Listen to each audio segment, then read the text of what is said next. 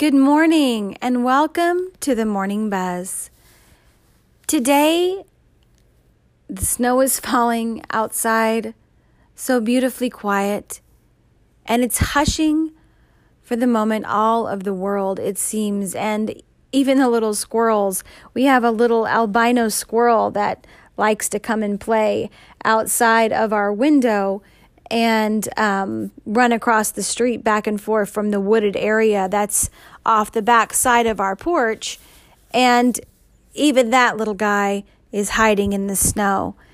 And today, for some reason, I caught myself reminiscing on a time a few years back, it's been almost 4 years now, when I felt a still quiet inside of me that wasn't so peaceful.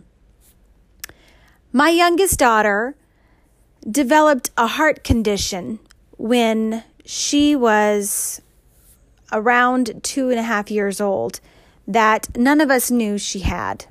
And I don't know about the rest of you as parents, but when those things creep into your life and none of you know that they're happening, those can be some of the scariest moments of your entire life. And for me and my family, not knowing what was happening to that little baby was probably the scariest thing we've ever had to walk through as a family.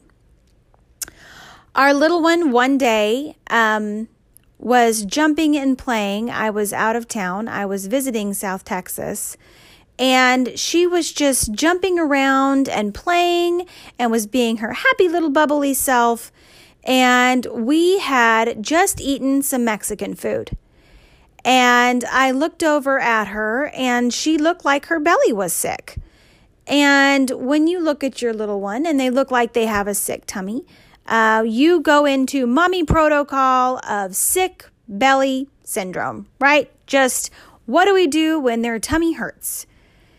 And, you start, let's get an ice pack, let's get some Sprite, a wet washcloth. What do you do when your baby's tummy hurts? So we laid her up on the bed and we got her taken care of, and she acted like she wanted to throw up, and so we got a trash can and we took care of her to the best of our ability. Well, all of a sudden she kind of made a gagging noise and all seemed better for a little while. Well, I noticed a couple days later, her demeanor still seemed off and she still seemed sick to her tummy. By this time, we had already gotten in the car and traveled back up to our place where we were living at the time in San Antonio. And I was working for a doctor at the time. Well, she was attending a preschool, and I told the doctor what all was happening. So pause right there. It's funny how God lines up everything in your life. Remember, I was a hairdresser, but at that time, I wasn't working in a salon. I was doing hair on the side. I was a single mom at the time. But God had me working at a doctor's office. I was working at the front desk, doing everything I could do to make ends meet. My daughter was at a preschool, but I was working for a doctor, one of the best doctors around that area. So my daughter's attending preschool that day, and I woke up in the morning and prayed over her. Well, while I was at work, I laid out everything that had happened, and I just knew something was wrong. And I told the doctor what all had happened. He said, don't be surprised if you get another phone call from the school that day. So when we did, I rushed to go pick her up and brought her back to the doctor to get an exam done that day. Well, he looked at her and he checked her heart rate. And we had no idea what was ahead of us. He quietly ushered me out of the room and stood me in the hall. And he said, at all costs, get her to the hospital. He had already phoned the emergency room and a pediatric cardiology unit, a cardiothoracic pediatric unit, I guess is how you say it, at the hospital, and notified them that we were on our way because my daughter's heart rate was 250 beats per minute. and that it would take too long for an ambulance to get there, and I needed to get her to the hospital. by the grace of God, we got to the hospital. They escorted us in. I was all alone, no family, just me and my daughter. We got there, we went inside, they hooked her up to monitors. And at that moment, I don't think that I have ever pleaded and begged with God for my daughter's life like I did. You see, when we're a first-time mom, this was my second daughter, but when we're a first-time mom, we are expectant and we become these hovercraft parents, right?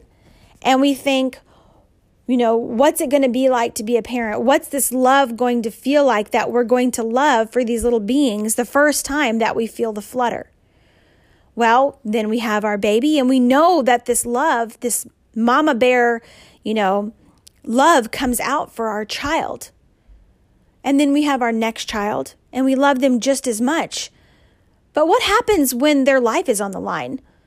What happens when you have to be helpless and you're on your knees by this bed and you're looking at your baby's life and they're hooked up to these monitors, excuse me, and there's nothing that you can do besides plead in the place with God for their life? I knelt down by the bed while my daughter was hooked up to these monitors. She was on IVs. Her little body was so limp because her heart rate had been so high. And they let me know that they were going to charge her body with a chemical called adenosine, which, from what I understand still, would have stopped her heart. So they did it, and it did nothing. It didn't affect her heart rate at all. Then they did it again, and it did nothing. And then they did it a third time, and it did nothing. And I closed my eyes, and I looked up at the Lord, and I said, Lord, at all costs, whatever it takes, spare my child's life. I believe that she will be something great for you. Just spare her life, Lord. Spare her life. And I'm sure that the people in the room, had they not been saved, had they not known God, they saw this mama kneeling at the foot of the bed, screaming to God, holding her baby's hand, begging for God to spare her child's life. At that moment, a doctor walked in, right as they were beginning to apply the paddles to her heart to shock her, to reset her rhythm. And he says, well, why haven't you tried this one drug that's called a beta blocker to reset her little heart? I knew that God was working in my child's favor. I knew that God had heard my cries. I knew that God had heard the prayer of a mama, because I did not want them to shock her heart. They were going to remove me from the room. They were going to apply these paddles to her little body that could have burnt her little skin. At that moment, this doctor walked in. I have never been more thankful for God hearing my prayers. They pushed this drug through her little IV, and I saw her little body for the first time in hours relax. And I knew that God heard me. I knew that God loved me and he loved my baby and he was going to spare her life. Now, was the road after that easy? No, it actually got harder.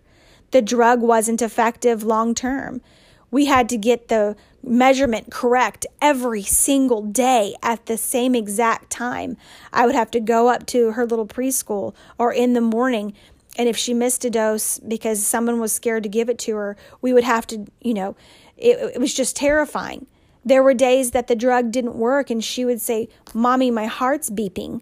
And I would look at her and her little mouth around the edges would look gray, and we'd have to run to the hospital and they'd pack her in ice and give her an IV. And it was just years of this till finally we found another cardiothoracic surgeon that worked in a peds unit in San Antonio that was willing to perform a surgery on a 5-year-old's heart.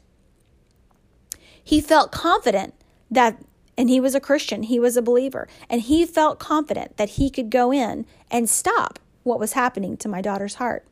See, they gave her a diagnosis of what is called Wolff-Parkinson's White. At that time, I didn't know anything about what was happening. But we had been treating my daughter for this condition with this medication called Wolff-Parkinson's White all these years. When we got to the hospital and we prayed over her, my daughter said that she knew her angel that God had given her was with her. This is coming from the mouth of a child. See, they see through different eyes. They see through untainted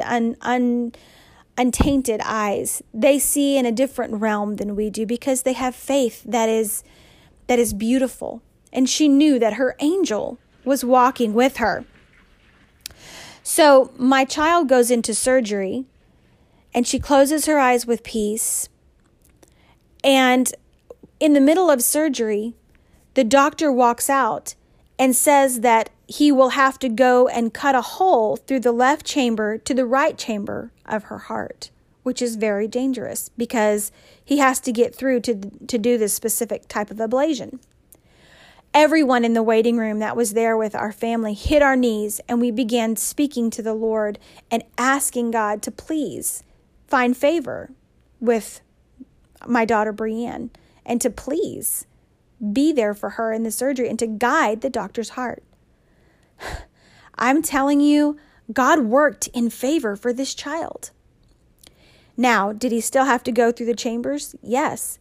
But he comes out at the end of the surgery. He says that there was a hole that had always been there. It was a hole from the time she was born in her heart that had just never closed. And their diagnosis from the beginning from the other hospital had been wrong. She had what they called a Moheim fiber. That's what was causing her heart to beat so fast. And he said that he had never been able to say this before, this surgery, but that without fail, her heart would never, ever have that problem again. All I can tell you is we have a God that sees things through from start to finish. That child was up and walking 2 days later, running around with no shortness of breath, never had to get back on her heart medication again. And absolutely, if you ask her to this day, she says that her angel was there with her in the emergency room. She told her doctors the angels were there in the emergency room. We saw the staff pray over her in the emergency room. I have not arrived. I have not arrived to the point where I am not still in shock and awe and wonder at the glory and majesty of God and my amazement at what he did for my family in that moment. But I do believe that his hand and his mercy was on us that day. I don't know why healings don't happen every single day. I don't know why things bad happen in our world, except for the fact that I can tell you, I have never prayed like I prayed during those years where we went through some of the hardest times we've ever been through as a family, holding my little limp baby in my arms, watching her heart on that monitor shoot up and go down and shoot up and go down. But I can tell you this, beyond a shadow of a doubt, that I know my God is real. And I know my God has the potential to do miraculous things. The God that created the universe is a real God.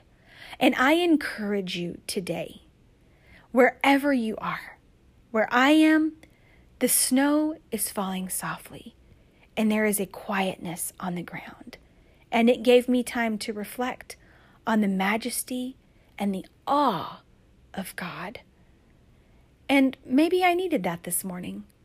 Maybe I needed to think back on that hospital room where I was on my knees begging for God to be there. He was always there. He was always there. But maybe there's been times when you've been on your knees begging for God too. He's always been there, even in those hard moments. Even the moments when you're on the floor and you're looking up at the sky and you're saying, Daddy, Daddy God, I need you. Well, he's there. He's there. Even if you don't get the response that you need right away, he's there. I love you and I'm here for you and I'm praying for you. And I hope that this message is a message of encouragement for you in your life this morning on the Morning Buzz.